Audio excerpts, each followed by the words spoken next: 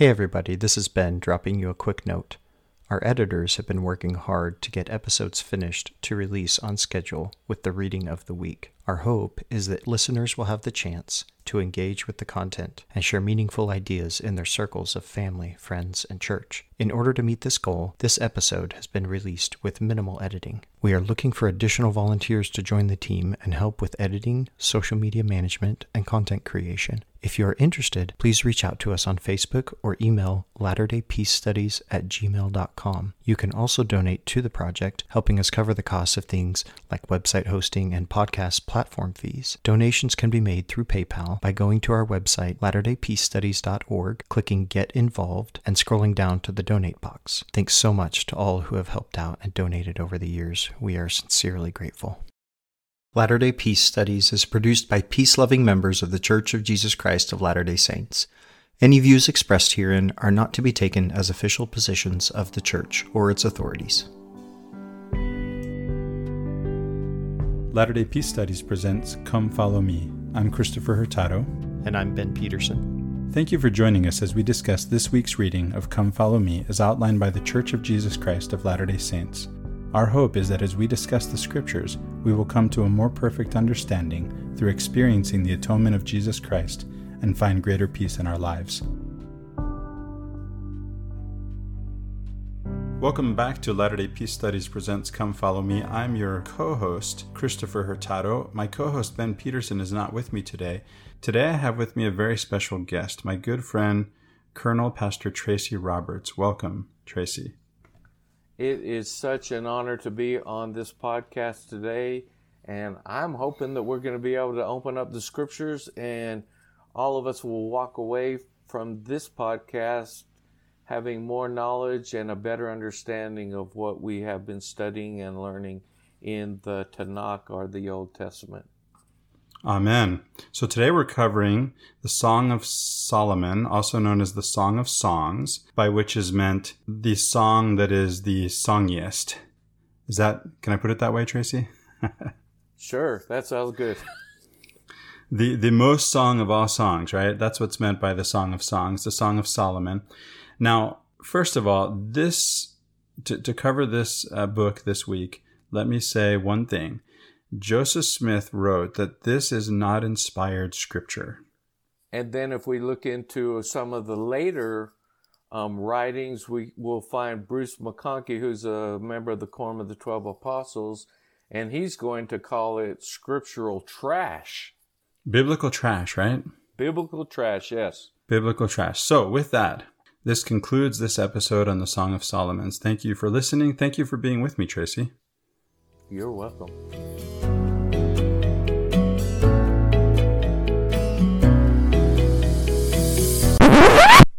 Now, let's get serious, Tracy.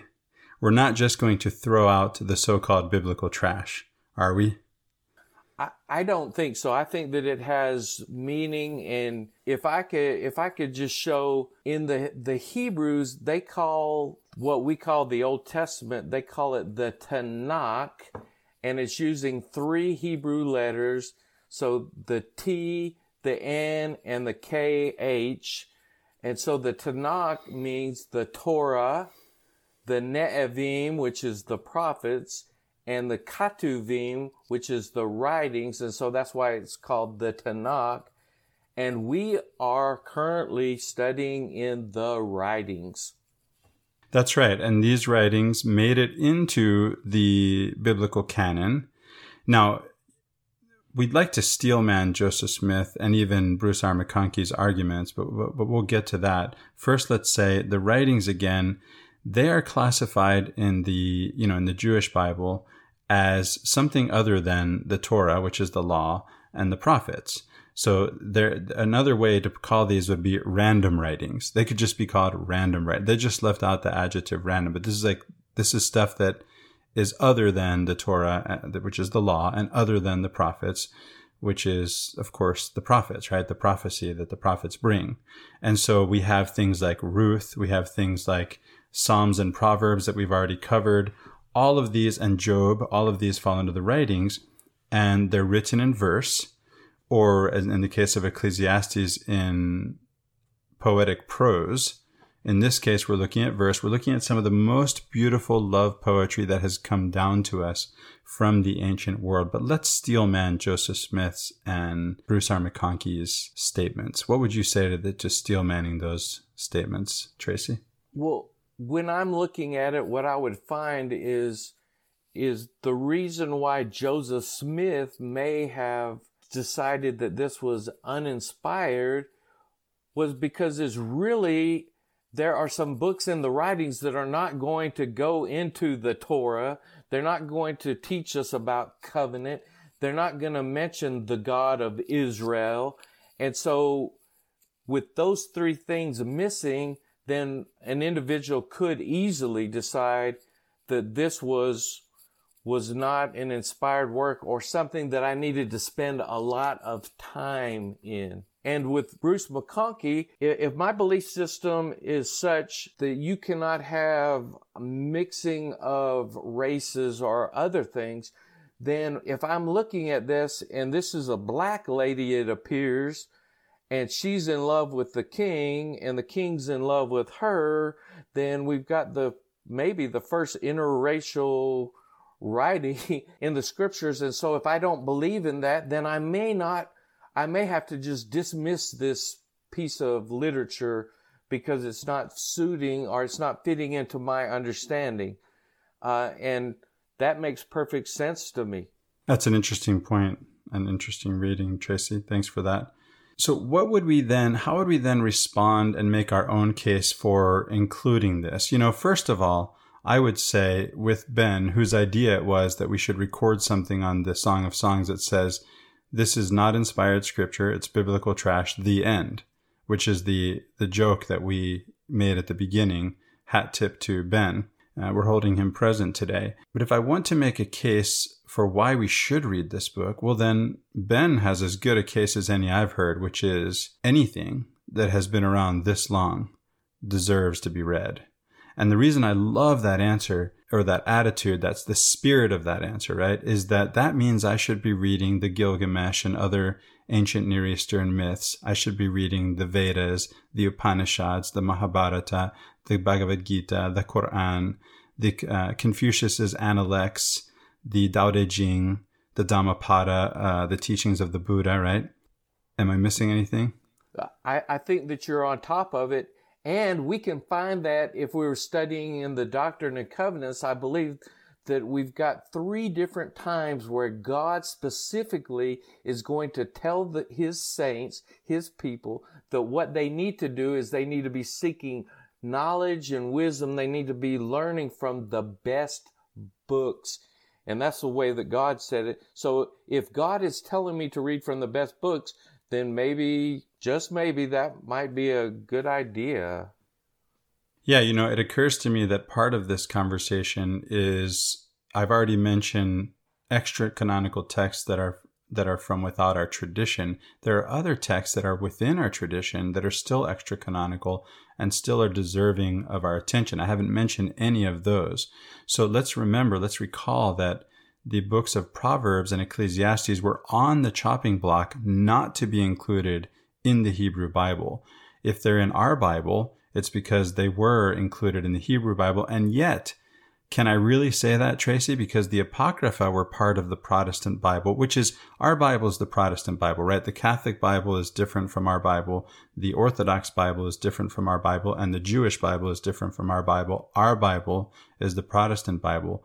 But if I'm going to make the case that because the Proverbs and Ecclesiastes made it into the Hebrew Bible, that's why they're still in the Protestant Bible today, how is that a problem? So for me, what I'm seeing that there are many things that are now missing from our canon because, for example, Martin Luther, when he's doing the Geneva Bible, he takes a bunch of these books, some 14 books, and he places them in between the Old Testament and the New Testament, and he kind of others them. And then in the late 1800s, the British Bible Society and the American Bible Society say, hey, we could print our Bibles a lot cheaper if we didn't have those 14 books in there. And Martin Luther already kind of othered them. And so in the early I think it was in the 1820s, then we have a big argument that's happening about, do we need to have the Apocrypha and other books in our canon? And Joseph Smith kind of answers that question in the Doctrine and Covenants when he asks, and God tells him that you can use it, you don't necessarily have to have it, but if you read it with the Spirit, then it will be of value to you. Yeah, and it's interesting to note that although we as Latter-day Saints don't tend to read, at least I was going to say liturgically, I don't know that we do much of reading from the scriptures liturgically in general. Here's a possibility for, if you're speaking in sacrament, read some scriptures over the pulpit. I'd love to hear it. But in the ways that we do use scripture, in the ways that we do use sacred texts in the Church of Jesus Christ of Latter-day Saints, we don't tend to use the Apocrypha. And yet, what do we find in Latter-day Saintism, Tracy, related to the Apocrypha? Well, apparently there are 179 unique doctrines to the Restoration that are found specifically and only in the Apocrypha. And what I found in some of my studies is that the Apocrypha is quoted in the New Testament some 332 times. So it may be something that I want to read and study, because I think that it not only it fills in my knowledge, but it brings some extra things to the table. And so I'm delving into and finding that the Apocrypha is something that is useful for us to read. And apparently it was part of the restoration of all things. Yeah, it's a really good point. So we have these unique doctrines that relate to the restoration that are actually found in the Apocryphal writings. So for Latter-day Saints who are curious to read the Apocryphal writings, what are we looking at? We can start, right, by just comparing our Bible with the Orthodox Bible, the Catholic Bible. Ours again is the Protestant Bible, and even the Hebrew Bible we've already compared. So you have these books that we call the Apocrypha that you can buy a study Bible. Say you buy the NRSV study Bible, as Ben and I have recommended. They're going to come with the Apocrypha. You can even find in book form the KJV translation of the Apocrypha, and those books are books like Tobit, Judith, 1st and 2nd Maccabees. Am I missing anything? Sirach, right? The Ecclesiasticus or Ben Sira. Yes. Those are some of the Baruch, right? Yes, and I don't have the list right in front of me, but those books, they bring some things to the table that I love, because now I'm not missing a 400-year period in between the 300 to 400-year period in between the New Testament and the Old Testament.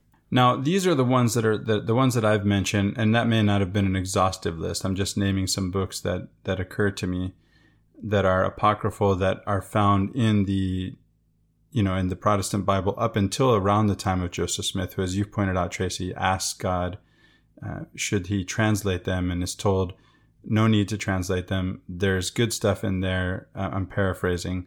There's good stuff in there if you read it by the Spirit. Apparently, that worked for Joseph Smith. He got a lot of good stuff out of the Apocrypha, reading by the Spirit, and we get the restoration, and that's very much a part of it, right? But there are other writings that weren't included in the Bible at all because they were rejected by those canonizing even the Protestant Bible. And so those are works like the Nag Hammadi Library, these are Gnostic Gospels. And there are two senses of Gnostic. There's the idea that you have to have some kind of secret knowledge to be saved, and that's the Gnosticism that I would also reject, along with those who reject the Gnostic Gospels on that basis. But then there's Gnosticism in the sense of, I'm going to put it in my own terms. When I first began to, co-host the Latter-day Contemplation podcast, I wanted to record an episode on the esoteric and the exoteric, because there's the outer shell, the exoteric, which is a lot of this covenant. And it's a lot of what we get in the Old Testament where we're not in the writings, right? When we're in the law, the Torah, when we're in the prophets. But then there's the the esoteric, right? There's something inside that shell, which is the kernel. And without the kernel, the shell is an empty shell. And so this is a really important concept to understand the inner and the outer, the exoteric and the esoteric, the outer shell and the inner kernel. And as we go into some of these writings that we're talking about today from the Song of Solomon, which, by the way, I say writings. This book is made up, likely it's an anthology. It's made up of different poems that are brought together. We don't know exactly what they are or what they were for. They could have been used in wedding settings. They could have been, some scholars have argued that they come from Egyptian poetry, earlier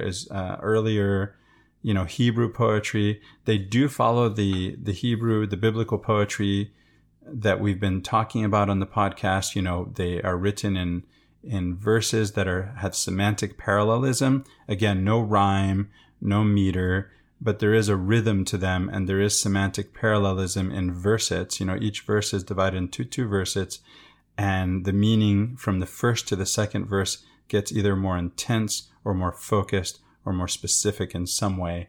And sometimes that's loosely followed. Again, all rules are made to be broken. A good poet is going to break the rules creatively. Anything else to say about the provenance of the Song of Solomon for you, Tracy? I know you'd like to bring Solomon in. Yes, because I love Solomon. But one of the things, because you're talking about extra canonical books of scripture or books that are not included in our current canon, I'm just reminded of the book of Enoch, the book of Jasher, which fills in a lot of the space that's left out. The book of Jubilees, which is called Little Genesis.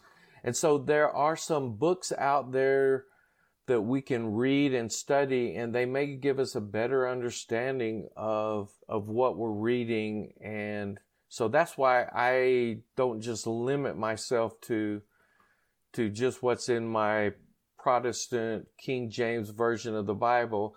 And if I were being really honest, then I would have to say I should be using the King James 1611 version of the Bible, which would then give me the Apocrypha and other writings that are not currently in my scripture.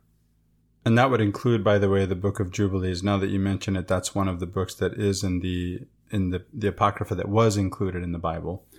So it's interesting that occurs around the time of Joseph Smith. Now, if we want to go into what Joseph Smith said, and more what Joseph Smith said than what Bruce R. McConkie said, because he was just adding to what Joseph Smith said. There's an article you and I read, Tracy, from Dana Pike, who was a professor of ancient scripture when he wrote it at BYU. And he asked his students what they know about the Song of Solomon. And I think most Latter-day Saints that know anything about the Song of Solomon, what they know is the same thing his students would say, which is it's not inspired scripture, right? What Joseph Smith said. And how do we know this? Well, Joseph Smith said so. So the questions, I want to go through some of the questions that this professor brings up. I think it's a good idea to answer these questions. And I don't necessarily agree with his answers, but let's ask the questions and answer them, Tracy. Question number 1, what is the basis for the Latter-day Saint claim that the Song of Solomon is not inspired scripture? Where does he say this? Basically, he's saying, well, Joseph Smith told us that is the case, and Joseph being the prophet of the restoration, then we may want to hold what he tells us in high regard, and we should really pay attention to it. And if you've got a prophet on deck that is giving you prophetic utterance, then you may really want to pay attention to what they say. And so I think that throughout the history of the restoration, that is one of the reasons why Joseph and what he said is held in high regard. And then after Joseph, then you've got this whole big journal of discourses that are going into the early apostles and prophets that many people hold in high regard also. Yeah, so that they should, of course, Latter-day Saints should listen to the voice of the prophet, obviously. But where does he say this? It turns out he says this, he just writes it in the margin of his translation of the Bible, the Joseph Smith inspired translation, we call it. It's just a note, and it actually agrees with Adam Clarke's commentary on the Bible, which happens to be where a lot of what Joseph Smith calls his translation of the Bible seems to come from. At least it coincides. What the things that he's saying that are different, where he makes alterations to the King James Bible, they seem to coincide with those things that Adam Clarke, with an E, C-L-A-R-K-E, wrote in his commentary on the Bible. So Ben and I have talked about this extensively, Tracy. When Joseph Smith speaks of translation, I was about to say he doesn't claim to know ancient languages. It's interesting because he does make those claims. I've pointed that out. There are letters or diaries where he makes those claims, and yet he doesn't really know the ancient languages. He is translating not languages, but not linguistically, but culturally. So there's cultural adaptation can be considered a form of translation. That's as he understood it in his time. And so he's doing that, and he writes a note in the margin and says, this is not inspired scripture. Now, we've already covered the reasons why he might say that. Fair enough. What then would be the next question? Okay, before you go to that, then this is an important thing that we can look at and see that, and I learned this from Dr. Nehemiah Gordon, who's a scholar in ancient scripture, and he said that oftentimes we'll find a scribe writing something in the margin in one set of scripture, and then in the next translation, or not a translation, in the next copying or the copying after that, then what was written in the margin then is put into the text, and now everybody's accepting it as just being the fact. And that has happened, that has occurred within our understanding, where Joseph was putting something in the margin just so, hey, pay attention to this. Then we've now moved it from the margin and kind of put it into the text and said, hey, this is not inspired writing. Yeah, that's an interesting point. I could read that in this way, Tracy. I could say, whereas perhaps Joseph Smith just meant to point out that, hey, there's no Torah, there's no covenant, there's no mention of God, and that's what I mean by this isn't inspired scripture. But we took it to mean, therefore don't read it. And there's no therefore don't read it. That's something that we've added, right? Joseph Smith didn't say that. Perhaps we could argue that if it's biblical trash, as Bruce R. McConkie has it, then maybe we shouldn't read it, right? I think that was the impression he tried to give. And it could be because of racism, as you pointed out. It could be because of the erotic nature of the poetry. It is the case that Jewish boys are not allowed to read this until they reach a certain age. It is very much erotic, but it has to do with a marriage, right? And so there's a time and a place for everything under the sun, as Ecclesiastes tells us. And there is a time and a place for eroticism in its proper bounds. And that is a sacrament in the Christian tradition, including in our tradition. Now, as Latter-day Saints, we think of the sacrament as what's usually thought of as the Eucharist, right? Which is the Last Supper ritualized, right? And we do that Sundays at church. But we also believe in temple marriage, in celestial marriage, and eternal marriage. And this marriage is also a sacrament. This is a covenant, as we put it in Latter-day Saint terms. So there's no mention of covenant in the book, but it's about marriage, and marriage is a covenant. So there's that. The next question, Tracy, that the professor raises is, if it's not inspired scripture, why is it in the Bible? And that's an interesting one to go into. Do you have anything to say about that? We could do a whole podcast on that alone, and we would have to go back to the 300 AD, and we would look at the different conferences and conventions, the Council of Nicaea, the Council of Trent. There are many of these councils that are going to call all of the bishops in and they're going to decide what is Scripture and what is not Scripture. And I'm just going to say, as a side note, when those bishops are being called in, not one Jewish bishop that are legitimate bishops are going to be invited to these conferences.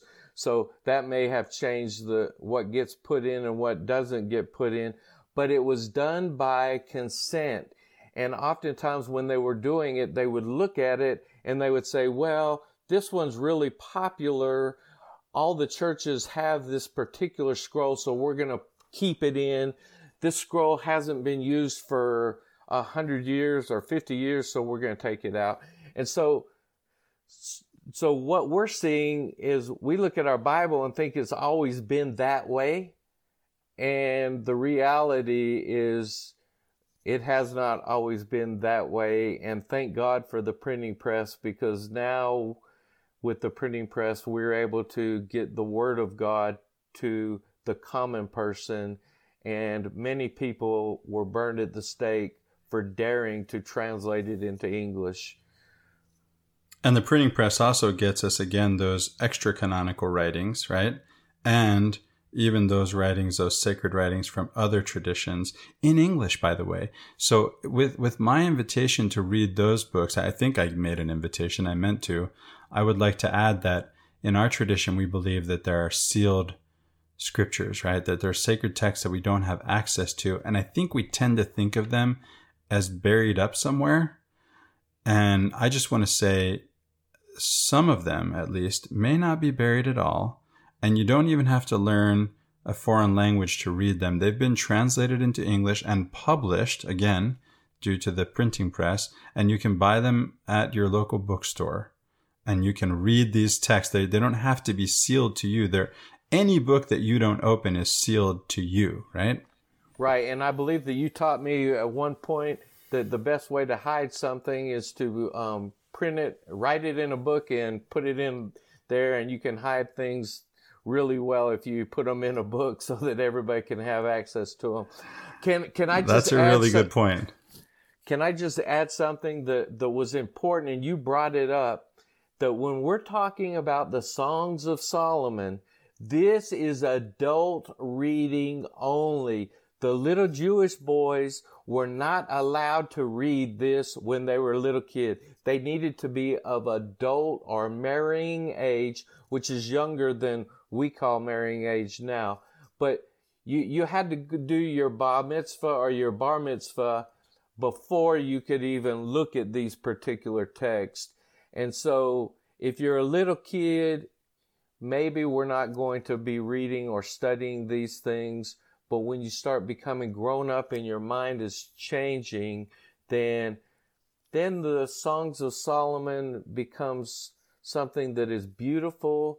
And if men in our culture were able to speak to women the way that she wanted to be spoke of in the Songs of Solomon, wow, we might just have a lot less divorces, and people would be happier if they were studying such verses. I love that. So why is it in the Bible then? Now, you've given an answer, and I'd like to back up further in history, because there's rabbinical tradition, and there's, before we get these councils, these Christian councils of canonization, those activities, we have rabbis arguing back and forth for and against this book. And I love that about the Jewish tradition. The book that we call the library that we call the book, the Bible, it covers something like 1,000 years of writings. And there are all kinds of writings, different genres from different times and places, different ideas, different theologies, even competing theologies. You have some maybe even propaganda from the Deuteronomistic historians. Understandably, this is post-exile. They don't want to go into exile again. There was an episode Ben recorded with, I think it was Tom Bogle. It was either Tom Bogle or Kyle Swingle, where whoever it was came to the some kind of understanding, let's say, of the Pharisees. They've been burned and I don't want to be burned again. So they went into exile. They figured they didn't cross all their T's and dot all their I's and follow every last commandment, every jot and tittle. And that's why they were sent into exile. They have this transactional idea of God that, again, the Job poet contradicts, that Ecclesiastes and Proverbs contradict. And the rabbis and the Jews and all those who put this, the redactors and the compilers and those who put these books together and made these decisions, they knew all this stuff was in here and they left it in here and they argued about it, and they did so with respect for each other, much as the Muslim scholars today do. They may disagree about points of Sharia, points of the law, and yet in the end they say, and I love this, Tracy, they say in the end, Wallahu alam, and God knows best. Right? That's the last thing they say. This is my opinion, and God knows best. You and I, Tracy, we're going to actually be able to model this later on as we go into the Song of Solomon's and something from the New Testament.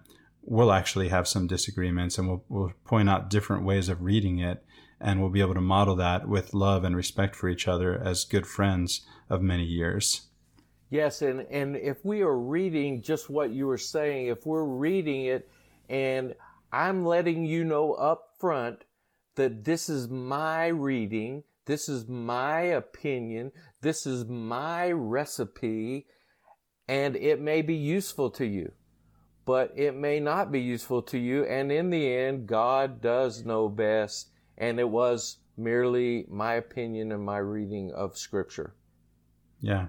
So the third question that we get from the professor who wrote the article on reading the Song of Solomon as a Latter-day Saint is, since the Song of Solomon is not originally inspired Scripture, what is it? Now, this one I think we've covered at least somewhat. This is poetry. It's love poetry. This was known both to the ancient, compilers of the Hebrew Bible and the compilers of the Christian Bibles, all the way down to the Protestant Bible, where it's still included. And even as Latter-day Saints, it's still included in our canon, and yet we're told it's not inspired Scripture, and maybe it's even biblical trash. So what do we do with this love poetry?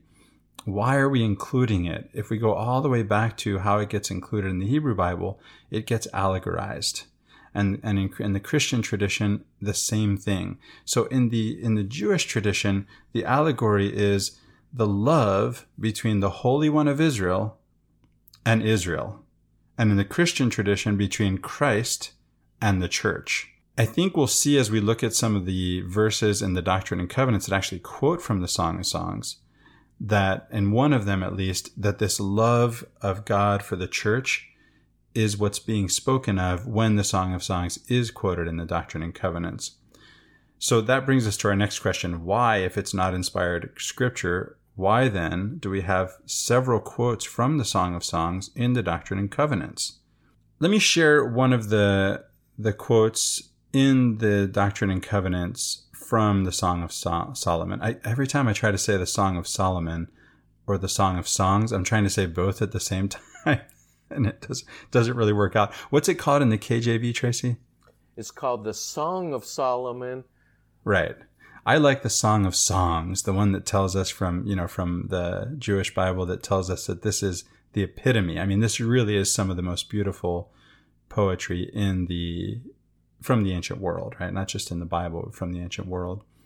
Okay, so the first verse that I'll mention is from 109, section 109 of Doctrine and Covenants, verse 73.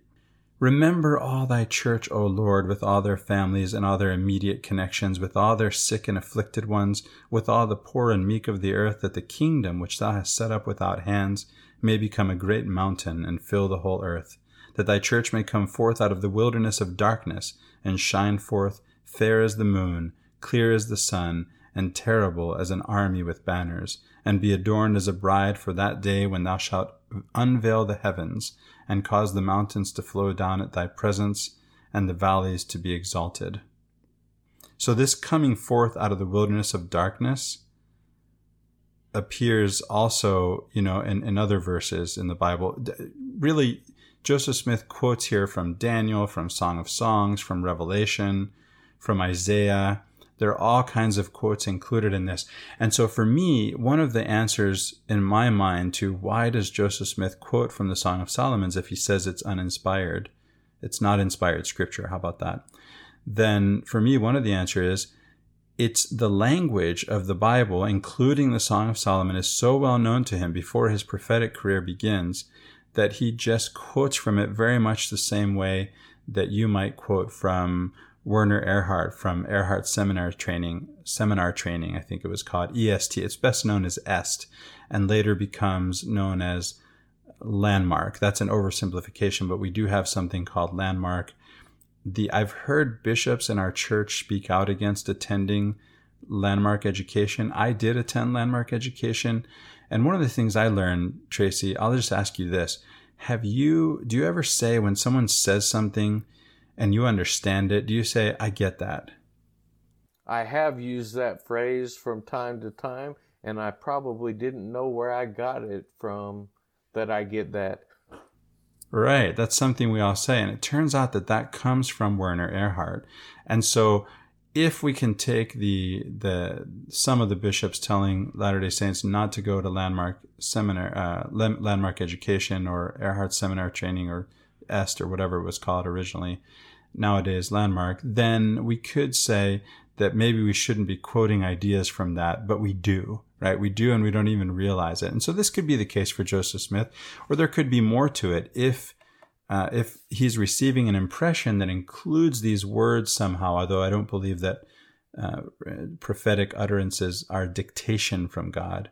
Rather, God speaks to our hearts in a way that we have to then put things into our own words. And I think that shows us, how somebody like Joseph Smith can have, again, quotes from all over the Bible in his revelations, right? If it is dictated, then that's not known to me, and then it also is an explanation for why these things are quoted. But why is the Song of Solomon quoted? And here it refers to the love, again, that God has for the church. And I think that is very important, because what we're finding is this is covenant language. When I started learning a couple of things in Hebrew, you may have heard this term. Have you ever heard someone say yada yada? Yes. What they're saying is I know. And so yada is to know. It's to have intimate knowledge of someone or something. It is covenant language. And that is why even Jesus, when he's talking and he's saying there's going to be some people that are going to say, I went to church every Sunday. I went to the temple every Sunday. I had a temple recommend. And now I'm throwing some things in that Jesus didn't say, but he says, I healed the sick. I did all these good things. And then Jesus is then he says to some of them, I don't know you. I don't have a covenant relationship with you. We are not intimate. We are not husband and wife. And so I think that might be one of the reasons why this is kept in the scripture, because it's showing us that when we enter into a covenant with the God of Israel, this is a marriage relationship. It is a relationship that only a husband and a wife know. And so I can do all good things and I can do everything. But if I did not enter into the covenant relationship with the God of Israel, then at the end of the day, he's going to say, I don't even know who you, I've never slept with you, as it were. We don't have that kind of relationship. Who are you? Yeah. And that plays into the allegorization of the Song of Songs as about God and us, right? And this is something I think that really is a major theme in the whole Bible. This isn't just something that's found in the Song of Solomon, this idea that God wants to marry us, right? That there's this sacred marriage, this hierogamy between heaven and earth. For listeners familiar with the writings of Rumi, who happens to be the best-selling, I don't know if he's the most popular, but he's the best-selling poet in America today, which is really interesting, right? Because he is a 13th century Muslim mystic from Persia. And so his writings are love poetry, and this is typical among Sufis. He's not the only one. And there is, again, this allegorized love between the Sufi and God. And when you read it, if you're not aware of this, you think you're reading just like you could think in the Song of Solomon that you're reading about well, here Solomon and this dark tan woman that you mentioned, or black woman that you mentioned, and Solomon, right? But it could be between us and between God. And when you read Rumi, you get the sense that he is writing about his beloved. It clearly says beloved, and yet the beloved is God. And one of the things that I picked up from Llewellyn Vaughan-Lee, who's a Sufi today, let's say in the Western Sufi tradition, if we can call it that. And this was on Super Soul Sunday in an interview with Oprah. I realize, of course, if I'm in a relationship with God where he is my lover, allegorically speaking, well, I didn't realize, actually, this is the problem, right? I actually felt like, okay, so if I'm in a relationship with God where allegorically he is my lover, then I wasn't even really thinking about which one of us is archetypally speaking masculine and which is feminine. And Llewellyn Vaughan-Lee kind of woke me up, because he said, if I'm in that kind of relationship with God, I am, archetypally speaking, in the feminine or passive position, meaning I am waiting for God to show up, and God is going to show up whenever he wants to, and I'm going to be waiting for him, right? And that is a really important thing to do, or to understand, is that we are waiting on the bridegroom. But can I just do a little quick side note? In Deuteronomy, we've got a covenant that is being set up where the bridegroom is telling, this seems to be a young bridegroom, he's saying, you're going to do this, you're going to do this, you're going to do this, you're going to do this. And basically Israel as the bride is going to break that covenant, and God is going to divorce Israel. And then later in Ezekiel, then when God is making the new covenant, it seems like the bridegroom has grown up. And these are just my way of reading it. But now the bridegroom says, you know what? Here's what I'm going to do for the bride. I'm going to take care of you. I'm going to do all these wonderful things. And you had a heart of stone, and I'm going to give you a heart transplant. And I'm going to give you a brand new heart, a heart that's flesh. And so we can even see that the covenant relationship within our own text is changing, where God says, you know what, me being this authoritarian, it didn't work out so well. And now I'm going to show my bride how awesome of a bridegroom that I am.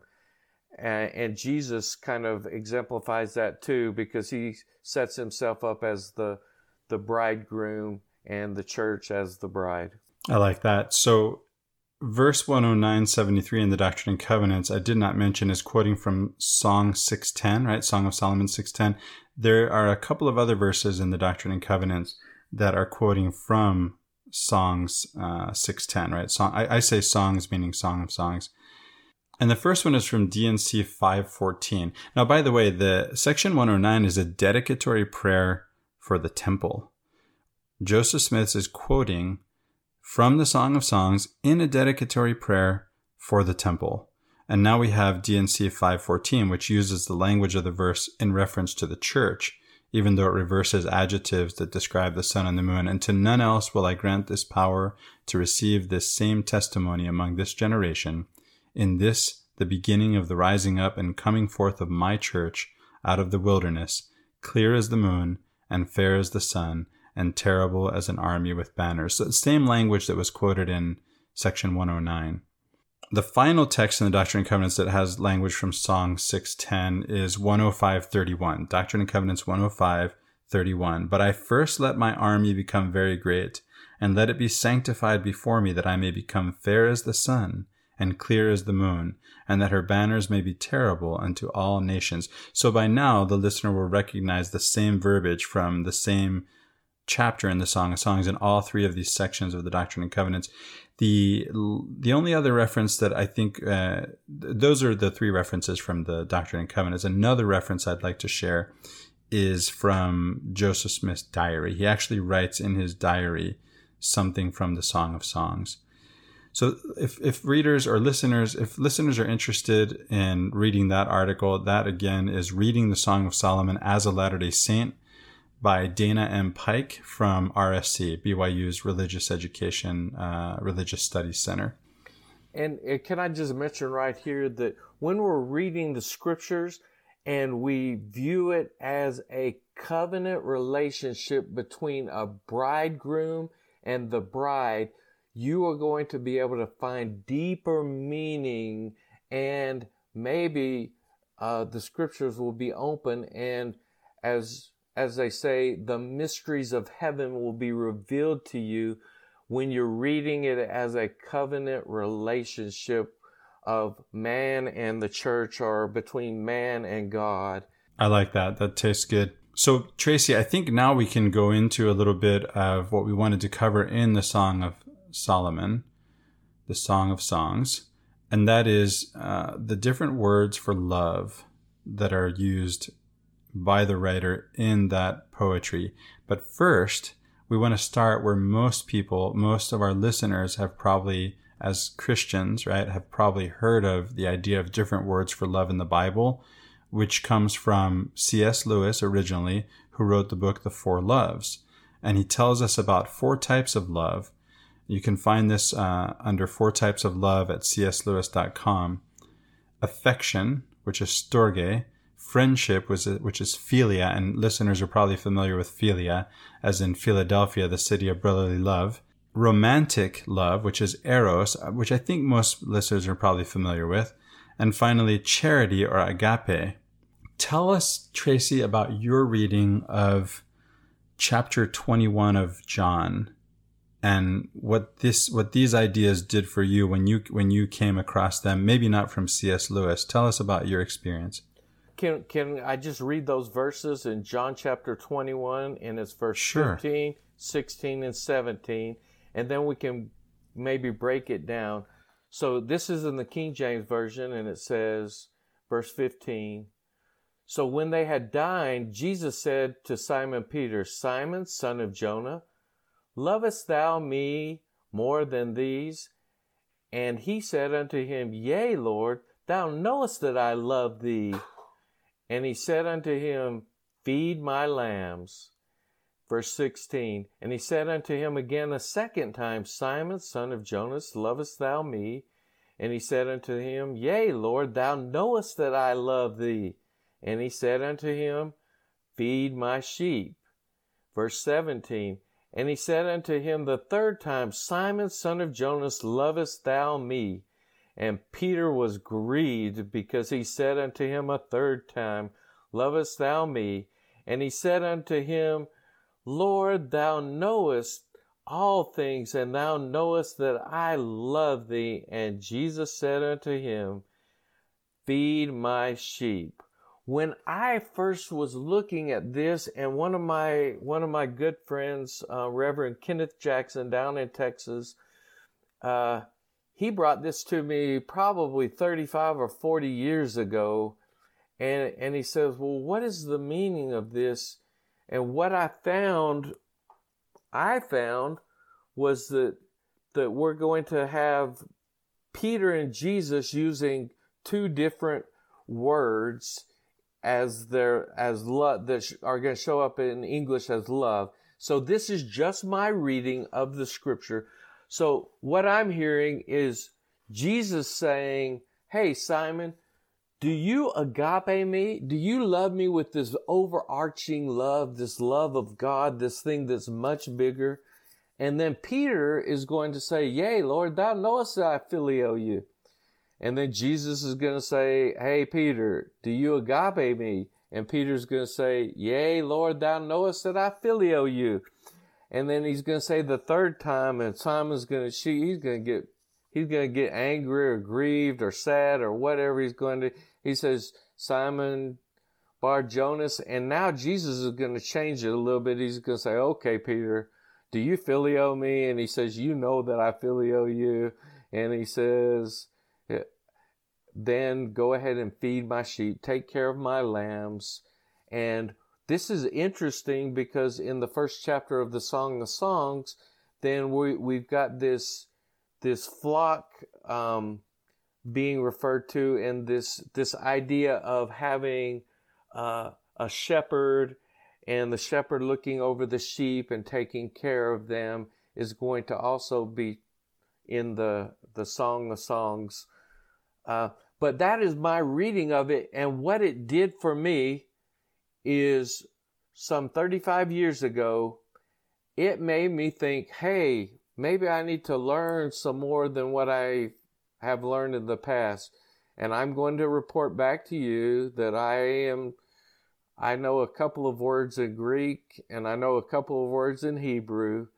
And I wish that I had 35 years ago taken the task and learned how to speak and read Greek and Hebrew, and I'd probably be better off. But it did change my reading of Scripture. And for me, it made it where this verse in John chapter 21, 15 through 17, now it made sense. And when I was reading it in the English, it just didn't make sense to me. But when I saw that there were different words in Greek for the word that is being used as love, then that changed my study. It changed my study of Scripture. And I was excited about that. And so now I'm not just taking words at their face value. I'm looking at them and going, hey, maybe I need to go look in Bible Hub or go look in something that's readily available and see if the word that I'm reading means exactly what I thought it meant. I love that you point out, Tracy, that this didn't just change the way you read these few verses that you shared with us. It changed the way that you read the Scriptures, the way that you study. And you mentioned Bible Hub. I'd like to take the listener through. So first of all, as a teacher of languages, as someone who's learned, studied and taught languages for many years, I have to say, Tracy, it's not too late. And this applies to anyone listening. I have taught new languages to septuagenarians. Maybe even, were they octogenarians? They may have been octogenarians. That would be 80 or above. They may have been octogenarians. There were these two gentlemen I taught. They had started an oil and gas field services company in Houston, of which there are many. And they had international business. They had grown this business quite a lot, actually, and they had still this entrepreneurial spirit burning in their bosoms. So what they wanted to do is to keep developing new business. So they put other people on top of themselves. You can be CEO. I just want to keep developing new business, like the thing I've been doing all along. And so they wanted to learn Spanish and do business with some people in Latin America, and they were able to do that as octogenarians. As I recall, they were actually octogenarians. And they were able to do that, and so can you. And the other thing is, you don't actually have to learn Hebrew, as it were, biblical Hebrew or biblical Greek, Koine Greek, to be able to do what Tracy is doing, as he himself has admitted, and as I myself have admitted. I have studied some biblical Hebrew, and I have studied ancient Greek, not Koine Greek, not the biblical Greek. And yet, Tracy and I can, and so can you, do what I call word studies. I think these are called word studies. And so let's talk the listener through that, Tracy. How does one go about? So first, you have curiosity about a word you're reading in your translation. One thing you can do is look at other translations. But listen, if you find a difference, all that really does for you is more than even before. You want to know what the original says. Now, you can't read again Greek, but you can look into the particular word.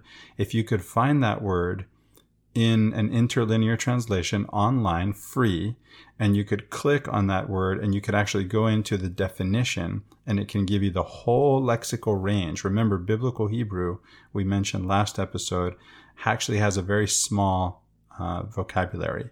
There are not that many words, so many of them have a wide lexical range, or a wide sphere of meaning, as Ben puts it, and you can actually see what are all the possible translations of that word, so that you can start to get a better sense of, remember, the translator has to choose one. We also mentioned last episode that while originals of great literature don't age, translations do, and that is because, likely, this was Ben's answer, and I think it's a good answer. As a professional translator, I endorse it. you have to choose a word from among the many possible words that you could choose to translate that. And that choice comes out of your own context, just like Joseph Smith's context gave him the words for his revelations, right? For his inspired writings. So we can go into, though, beyond translations and beyond going into these word studies, we can also find out every single verse that will give us that word, that includes that word. And we can see how sometimes the same word is translated differently in different contexts, and that's valid based on context. Context gives meaning. And by the way, that's one of the things that makes books like the Book of Job difficult, is because it has so many of what scholars call hapax legomena, which is just Greek for this word only shows up once in the canon. And so context, if context gives meaning, context is lacking for that word because it only shows up in one particular context, and it becomes then difficult for us to determine accurately the meaning of the word. How would you go about, if you were talking the listener through doing one of these word studies, what's the step-by-step process by which you do this, Tracy? One of the things that I want to let the listeners, I'm going to give you a nugget of gold. This is pure gold right here when you're doing the word study and the word search. And I learned this from my rabbi, Rabbi Daniel Lapin, who says that he's America's rabbi and everyone needs a rabbi, whether you're Jewish or not. But Rabbi Lapin taught me that when you find a word, if you'll go into the Tanakh, if you go back into the Torah and find where that word is first introduced in Scripture, then it will give you the definition of it. So when I'm looking at a word, then what I do is I will go back and find where it's first introduced in the Old Testament. And oftentimes that will give me clarification on the meaning of what that word is because of the context that it's first delivered in Scripture. Let me say a couple of things to that, Tracy. The first thing that occurred to me is I'm not sure that works because, again, we have writings from over a period of over 1,000 years that are cobbled together. The redactors certainly tried to give them to us in some kind of order that makes it look like it's one cohesive narrative. And yet it's interesting to note that the order is changed in the Christian Bible for the same reason, actually. And there are things like the book of Ruth and Esther in particular being secular, not mentioning God. Maybe we could say not inspired scripture. Can I say that? I'm not really saying that with any authority, but I could say that. And yet I don't know that that's true any more than the Song of Solomon's, as Joseph Smith puts it, isn't inspired scripture, although I understand why he might say that. And I've tried to steel man that argument, as you suggested we do in our pre-show discussion, Tracy. But I certainly do see the value in looking at other places in the scriptures where the same word is used. And it's interesting to note that where the word love first shows up in the Hebrew Bible is when God tells Abraham to take the son whom he loves and sacrifice him, right? There is that. The second thing is, I love that you said that your rabbi says everyone should have a rabbi. In the Islamic tradition, we would call the equivalent of a rabbi, we might call a sheikh. A sheikh is just someone who is well versed in, who's studied the Quran and the Sunnah of the Prophet, the practice of the Prophet. And so there's a saying in Islamic tradition that says, if you don't have a sheikh, then Satan is your sheikh.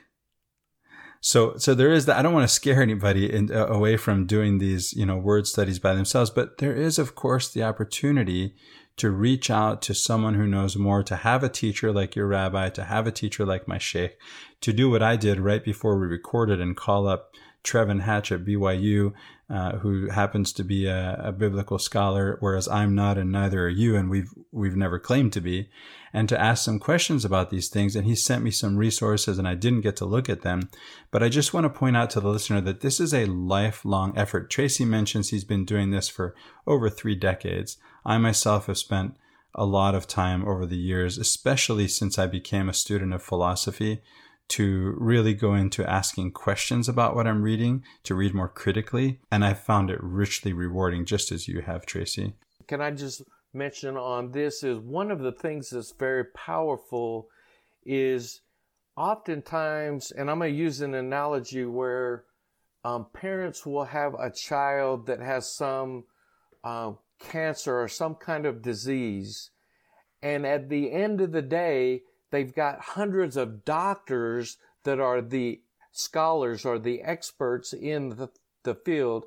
And yet many times the parent knows more than all of the doctors because they have studied this specific thing and have read everything that's been written on it. And so you and I, as we're studying, we may not have a degree behind our name, but we can literally be the foremost expert on a small portion of Scripture.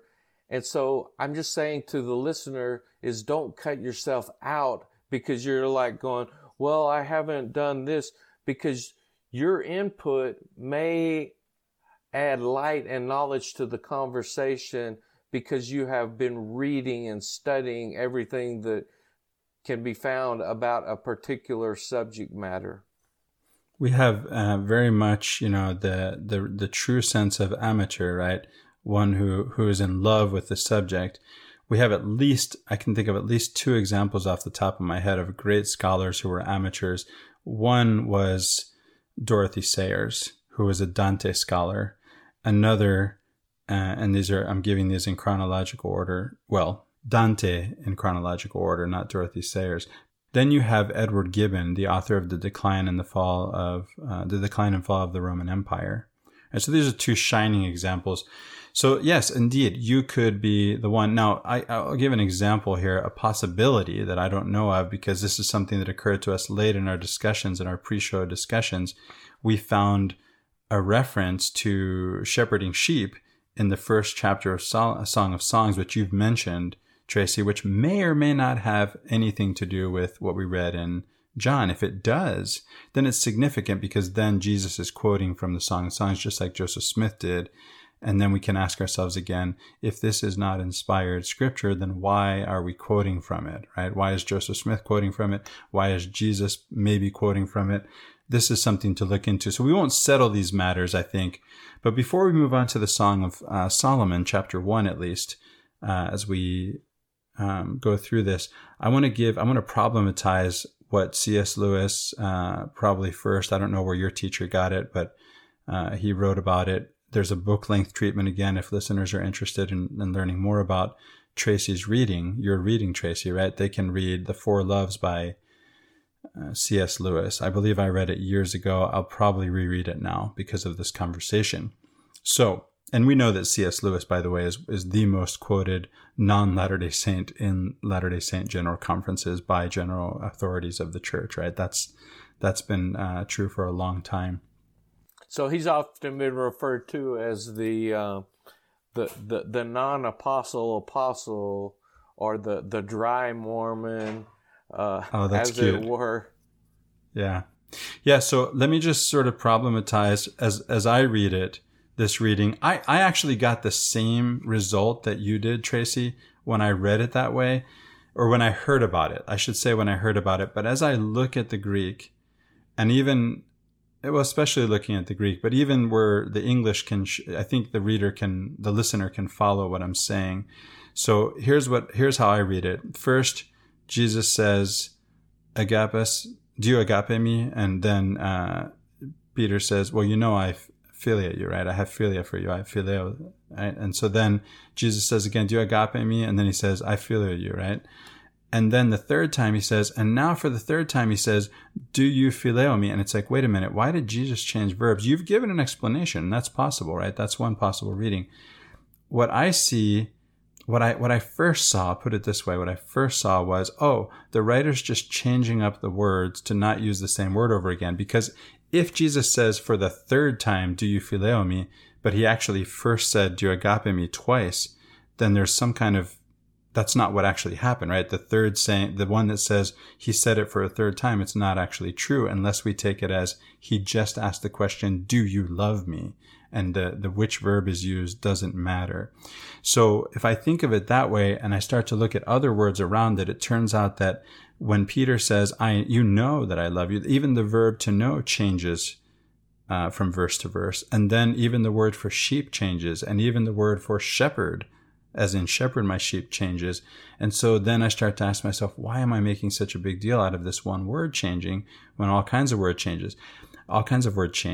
But then it turns out that, this idea of using synonyms loosely, right, in the way that I think that I first saw might be happening, is not really something that's done by ancient writers. It turns out that, Tracy, in favor of your reading, they're very careful about the words that they use, right? And so there may be something going on there, and it may be what C.S. Lewis and your rabbi taught you is going on, or it may be something else. But the thing that I would like the listener to take away is that there's something more here than meets the eye, and that this is worth digging into. I can't wait to read the sources that Trevin Hatch sent me that I couldn't read before the podcast. And maybe by the time I meet with those of you who care to join me for Latter-day Peace Studies Come Follow Me study group Sunday morning, when we cover this, although this is a bonus episode, we'll have to squeeze it in somewhere. We'll have to have a bonus session of Come Follow Me study group. Then maybe I'll know something more about this. But I continue to learn. I continue to read about the book of Job. I read 7 books before I podcasted on the book of Job, and I haven't been able to let Job go. I continue reading whatever I have to talk about next. Ben and I are on the mic once a week, spending about 20 hours a week preparing for the 1 hour we spend on the mic, maybe 2 at most, an hour and a half usually. And yet I'm still reading about Job, Tracy. You know what? This is powerful, and you made a point that I think should be brought out in a strong as we can bring it out. If your reading of the scripture, if your finding of new information brings clarity to you, then now we're getting somewhere. Now we're actually studying. We're not just reading the text. We're trying to dive deeper into it and ask lots of questions. And the more I ask questions, the more understanding and wisdom and knowledge that I'm going to have entering into my brain. And so me asking a question, it was a clarifying for me. And does it clarify or does it confuse you? And that may be one of the things as I'm studying that I want to look at, is I want to ask that question. Is this a clarifying information? But it could even be confusing at first because I'm not quite understanding. And that's okay too, because so long as I continue to study, and you're just saying, well, you read 7 books about Job before you even felt comfortable, and now you're reading more books. And if we were to have a conversation on Job a year from now, then your opinion on it may be different. And so what I have tried to do is I've tried to take the therefore clause out of my study. And I'm one of those individuals that loves to throw in the therefore clause. If I could do it, I want to say, well, he said this, therefore it means. And so God told me in my personal revelation, drop the therefore clause, just look at the information, study, and next week you may have a different opinion about what it means. I love that, Tracy. Hopefully we serve as a model of what it looks like to the listener to be someone who's not a biblical scholar, but who is a scholar of the Bible, a student, right? And student comes from the Latin studeo, studere, which means to be zealous. I think if you're a good student, you're zealous. You show up ready to learn. You dig in. You can't get enough. You read 7 books about Job and then read 7 more, right? And then, where does this all end up? Deeper and deeper understanding. Now, let's go into the Song of Solomon, the purported topic of this podcast in the last 15 minutes that we have here together, Tracy. I'd like to go into the first chapter and let's talk about let's talk about the meaning of some of the words that are used in the Hebrew Bible for love. By the way, it turns out there are more than 4 words for love in Greek, and there are more than 3 in Hebrew, but we're going to focus in on 3 words that we think. And by the way, Arabic has, I can't remember if it's 11 or 14, but there are over 10 words for love, and they kind of take you through the relationship step by step from that first sight into this covenant relationship, right? And so the first word that we want to talk about before we actually go into and read from the Song of Songs and see where these words show up is raya. What does raya mean, Tracy? That is kind of a friendship, a soulmate, where the individual, you got to get to know each other. And now I'm using the word know, and as I was saying before, yada is to know, but it's basically just to know, become friendly with somebody, have a conversation with them, be able to meet with them. I've got friends that I have known for now 40 plus years, and there are a few people in this world that I can go, and we may not have spoken for 10 years, literally. And when we see each other, it's like we just pick up the conversation. Or if I was broke down on the side of the road and called certain people, they would come and pick me up, even if they had to drive 2 or 3 hours. That is the re'ah. That is the friendship. And it's interesting with the re'ah is there are a masculine version and a feminine version. The re'ach is the name of a boy, which means the Lord has remembered me.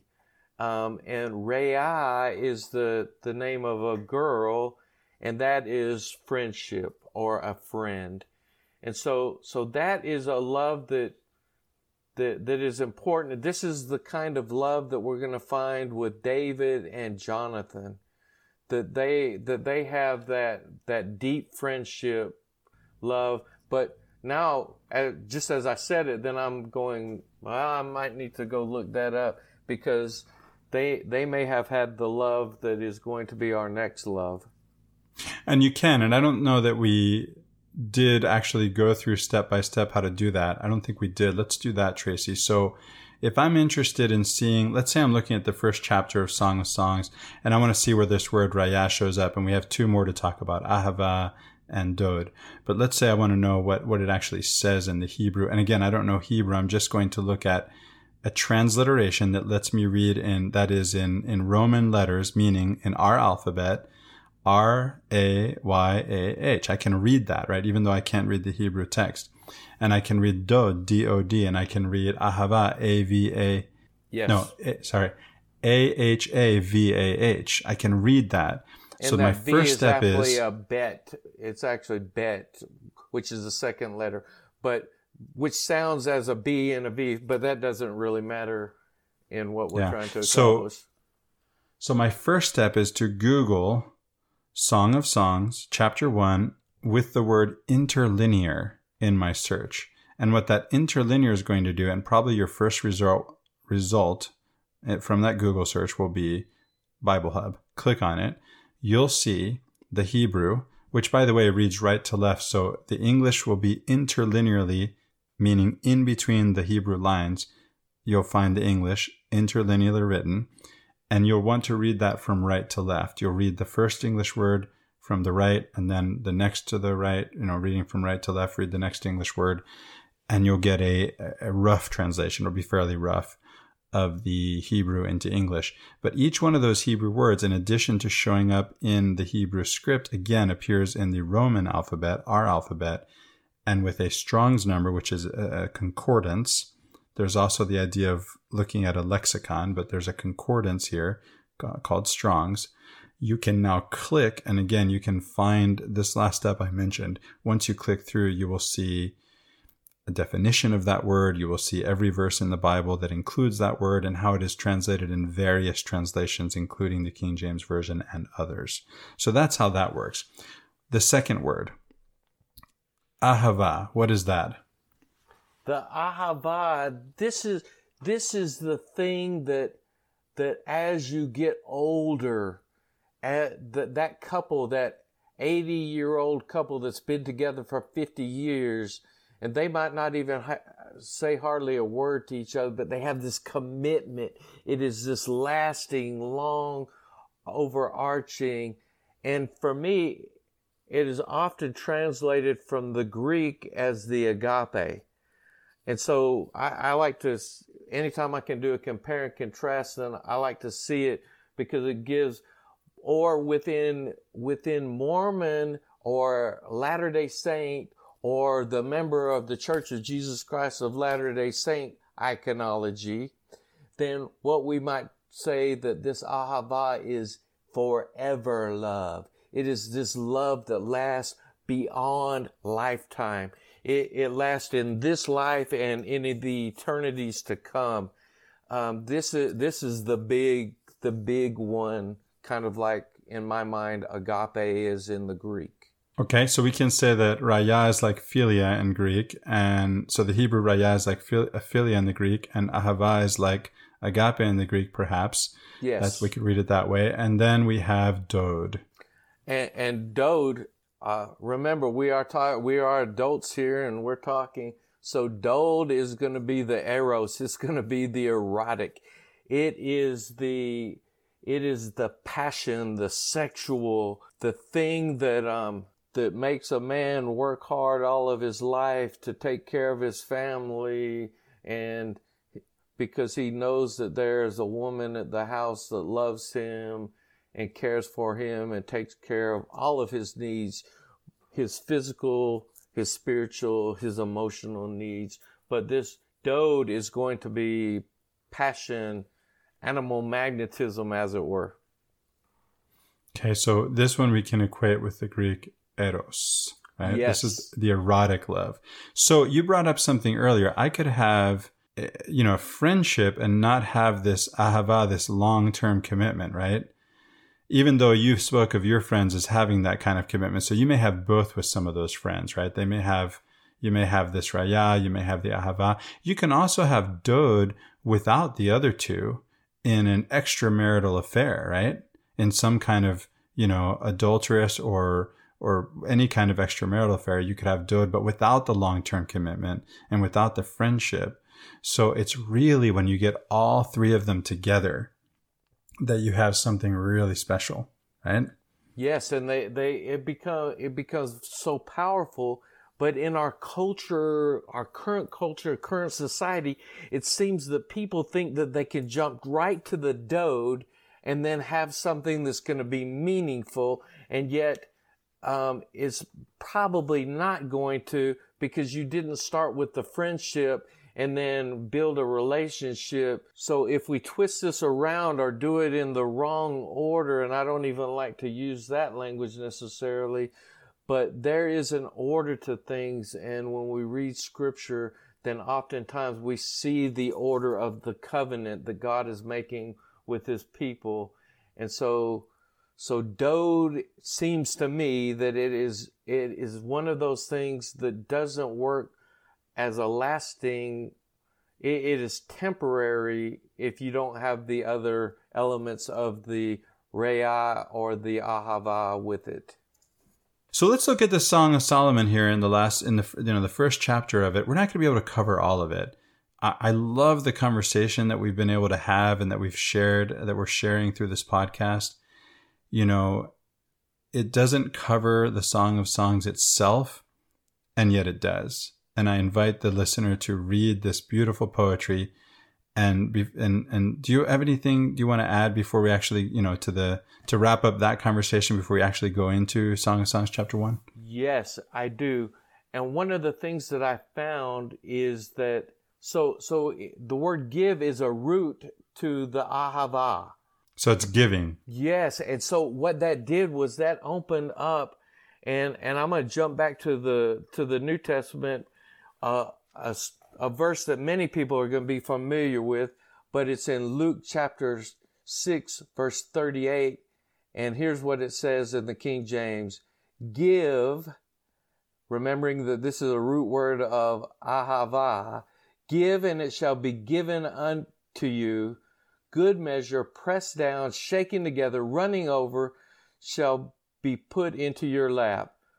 For the same measure with which you measure, it shall be measured back to you again.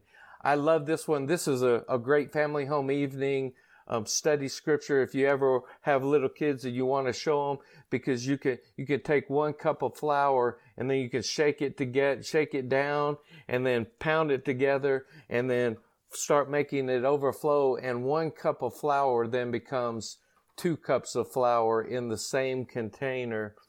And when I saw that this was a root, to give is a root of love, then it made so much sense, and my understanding has increased of what love means. So I may be broke as a joke, I may not have very much money, but there's always somebody who is less than me, who has less than me. So I can always give, I can always show love, I can always help my neighbor. And so I'm thankful that we're having this study, because now as I reread and reading it over and over again, I was able to go, oh my goodness. So I'm always supposed to give no matter what situation that I'm in. And that never changes. And so if we were talking about tithing, then tithing is in a state of abundance. Okay, I'm not even going to mention tithing because that would be too strong. But whether I may tithe, but I'm always have to give. I'm going to give no matter what situation that I'm in. And that opened this to me in such a powerful way. And now I think we can go into the Songs of Songs, the Song of Solomon. You know, it's funny, Tracy, I thought you were going to go to John 3:16. I thought you were going to tell me that God so loved the world that he gave from agape, you know, somehow his only son. It turns out that the verse does say that he agape'd the world and he gave his son, but the verb is a different verb for give. But the agape does show up there in the love that God has for the world that causes him then to give his son. All right, so let's go to Song of Songs, chapter 1. And let's look at what it says, including those words that we talked about. So I'll go ahead and read. So what I did is I pulled up, again, an interlinear translation with the Hebrew. And by the way, there's also the Septuagint. So in another tab, I was able to Google and find the Septuagint so I can look at the Greek words that show up in this text. And here's what I get in the Hebrew. Again, reading the English, but from that place from Bible Hub where I can see the Hebrew, I can click on the words, I can read them in my own alphabet if I don't read Hebrew, and I can click on the Strong's number and get the definition of the word. But most importantly to me right now, I can see a transliteration, meaning someone has put the Hebrew word into my alphabet, and I can read you the actual words, whether it's Raya, Ahava, or Dod. Here we go. The Song of Songs that is of Solomon. Let him kiss me with the kisses of his mouth, for his dode is better than wine. So that's dode. That's erotic love, right? Because of the fragrance of your good ointments. Because of the fragrance of your ointments, good ointment poured forth, your name is upon. It becomes a little bit of a mess to read this like this, but the point is, this is the bride speaking to Solomon. Thus, she says, the virgins love you, ahebboka, they ahava you, okay, because of your fragrance. Then the friends speak, and they say, draw me away after you, we will run. The king has brought me into his chambers. We will be glad and rejoice in you. We will remember your dode, your erotic love, more than wine. Again, rightly do they love you, ahebboka. Now again, it looks like you could just be, the writer could just be using synonyms to not use the same word over and over again. The ancient writers didn't necessarily do that, so that may not be a good explanation. It may be rather that they're very, very careful about their words and that there's something to this. I don't know what there is to this, but there may be something to it, and I can spend as much time as I want to going into this, right? And I can look at resources, I can look at commentary, I can do these word studies, I can think about it myself, I can receive personal revelation. You know, something you said about when it comes to personal revelation, Tracy, something you said earlier really struck me, because in reading Dante, where Travis Patton, who's been a guest on our sister podcast, Latter-day Contemplation, when he and I have taught Dante together, my wife was in one of those classes. It was the first class. We actually did it for her. She had read Dante too quickly and didn't understand or like it. And why she didn't like it is probably because she didn't understand it. We went through it slowly. We read one canto. It takes about 10 minutes to read it out loud, and then talked about it for 50 minutes. And we did this all the way through the Inferno. And the first thing Travis and I would do when we read the canto is to ask those reading along with us, those people we were teaching, what they got out of it. And my wife has just incredible insights when it comes to whether it's reading Dante or watching Finding Nemo. And she got all kinds of things out of it that I didn't see, and that maybe even Dante didn't intend, but they are valid for her. And I may be able to borrow them, and they'd be valid for me, whether Dante intended them or not. And when it comes to being one of the greatest scholars, as you hinted at earlier, or at least a scholar in your own right, it turns out that the greatest scholars sometimes don't know what Dante meant. There are lines in those poems, that we call the Commedia, the Divine Comedy, that we don't really know what Dante meant. And so any guess is as good as any opinion is as good as any other. My wife's opinion is as good as the greatest Dante scholar. And so that can be you too, right? Yes, and maybe Dante didn't want us to know and wanted you to think. And if Yes. the writer's wanting me to think, and I actually am thinking at that point, then mission accomplished. Dante, I'm doing exactly what Dante wanted me to do. And that's typical of poets, Tracy. Many poets will not explain to you the meaning of what they wrote if you ask them. If you're talking to a living poet who wrote something, she may not be willing to explain to you. She wants you to think for yourself. The meaning is for you to figure out for yourself. And by the way, she may not even know the meaning, because the reality is, as many poets have expressed, the poems come to them from they don't know where. There's one poetess who wrote that when she felt a poem coming and she was out of her house, she would run into her house and grab the nearest pencil and paper and write it down. And if she didn't make it to that pencil and paper in time, that poem would just blow right through, looking for the next poet ready to write it down. And my mother, God rest her soul, she passed away last year, but she was a poetess, and she would keep a pen and a paper or her little poetry notebook handy, because oftentimes what she would be writing, the inspiration of God would come at 2 or 3 o'clock in the morning. It would come in the middle of the night. And she knew that if she didn't write it down in that very second, it was gone forever. And so the poetess is not going to tell you what they intended, because they don't want you to, they want you to read it and think about it. And so if I'm asking a question to someone who is writing poetry, then they may tell me, and I say, well, does it mean this? Their answer more than likely is going to be yes. That's what it means if that's what you read. So another thing I like I didn't finish reading the first chapter, and I don't know that we'll go all the way through it. I didn't see any raya. We did see dod and ahava, and I want to leave it to the listener to follow the example that we've given, to go into this if they're curious enough. By the way, you are curious enough. I mean, as Aristotle put it, to be curious is really to be human, right? So, all humans by nature desire to know. If you're human, you desire to know. So the raya is going to show up in verse 9, and it's also going to show up in verse 15. And so it is there. And while we don't necessarily need to read every one of the verses, for me, it was interesting that there is the raya, the ahava, and the dod are showing up in these one chapter. And I'm guessing, and this is my guess, my reading, is that whoever the author of this is wants me to know that there's something happening here.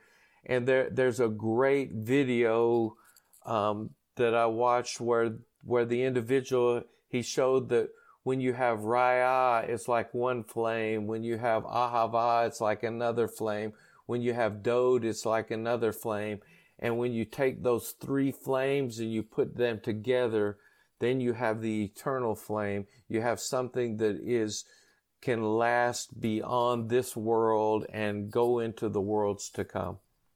And something that's beyond just the Dod without the Ahava and the Raya, which you could find extramaritally, something beyond the Raya that doesn't have the long-term commitment of the Ahava, and so on and so forth, right? So I'm glad you mentioned that. I would love to bring up the author of that video, which is Rob Bell, or who is Rob Bell, and that's his Pneuma video is it called Fire? I think if you go on YouTube and you look for Pneuma, that's Nooma, so November, Oscar, Mike, Alpha, and then Fire, you'll find that video, and it is good stuff. It's called The Flame. The Flame, okay. The Flame. Yeah, that's Rob Bell, someone we refer to often on the podcast. So all three loves are here in the first chapter of the Song of Songs. You can find them yourself. Another thing that I love about the Bible Hub interlinear, rendition of this that I'm reading is that it tells me first the bride confesses her love, and that's the first three verses. When I get to verse 4, it tells me the friends are speaking. And then when I get to verse 5, it tells me the bride is speaking again. I don't know that shows up in King James. I know in my Alter translation that there's an extra return when the speaker changes, and I have to figure out for myself who's speaking. So this is helpful, although again, it could be wrong. And so you have to think for yourself, who's speaking here? How does this make sense? This is one of the difficulties in reading a book like Job, right? It really helps if you know that there are three friends, they each take a turn giving a speech, and then Job responds to each of them in turn. And of course, you have to keep in mind that the third friend doesn't have a third speech. And then there's Elihu who comes out of nowhere. So knowing these things can be helpful in reading and understanding the chapter. I hope that we have been an example to the listener of how to do this. We're not biblical scholars, and yet we are students of the Bible and very much eager, very much zealous. I invited you on because, like me, you're zealous when it comes to studying the Bible. You're eager. You want to learn. You're open. And you know that there are many ways and there are many resources that we can take advantage of when it comes to approaching the Bible and when it comes to understanding it. What I found, and I just want to give you a breakdown showing the reason why I may want to look at these different loves in the Song of Solomon. And I'm just going to give you a breakdown by chapter. In chapter 1, the word lovely is used once.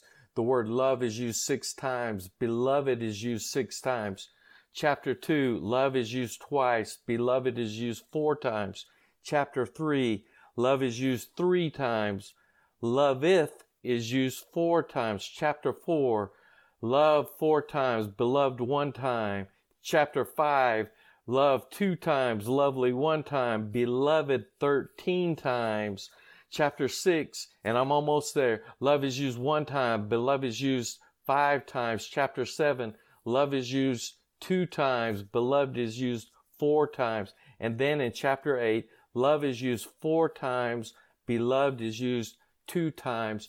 The reason why I wanted to bring that up is because if these words are used so much that if I can see what they mean in the Hebrew, and I look at the breakdown, then my understanding just may increase on this text in which we're reading. And in summary, just knowing that all of the scriptural text is going to refer us back to the covenant relationship between God, the God of Israel, and Israel, or between the bride and the bridegroom. Yeah, it's not surprising that in love poetry that the word love shows up so many times, love and beloved. The question hopefully on the listener's mind at this point is, well, which words for love were used? And that's something the listener can go into herself and experience in the way that we've described. Thank you so much for being with me today on this podcast to talk about these things together, Tracy. You and I, we've been talking about the Bible and our studies and the things that we find for a long time. It's been a pleasure to have you on the show and to be able to share that kind of conversation that you and I have with the listener. Thank you. Well, and can I just sign off with, this is your Pastor of Prosperity, Colonel Tracy Roberts, leaving you with a blessing of prosperity and abundance. God bless you as you bless others, and remember to live your life in purpose and on purpose always. And I love you with that Raya and the Ahava and the Agape that is the powerful thing. And so thank you for allowing me to come on this podcast and share a couple of thoughts, and hopefully it has been a blessing to all of the listeners and they walk away from here better than they came in. Amen. For Latter-day Peace Studies, I am Christopher Hurtado. See you next week.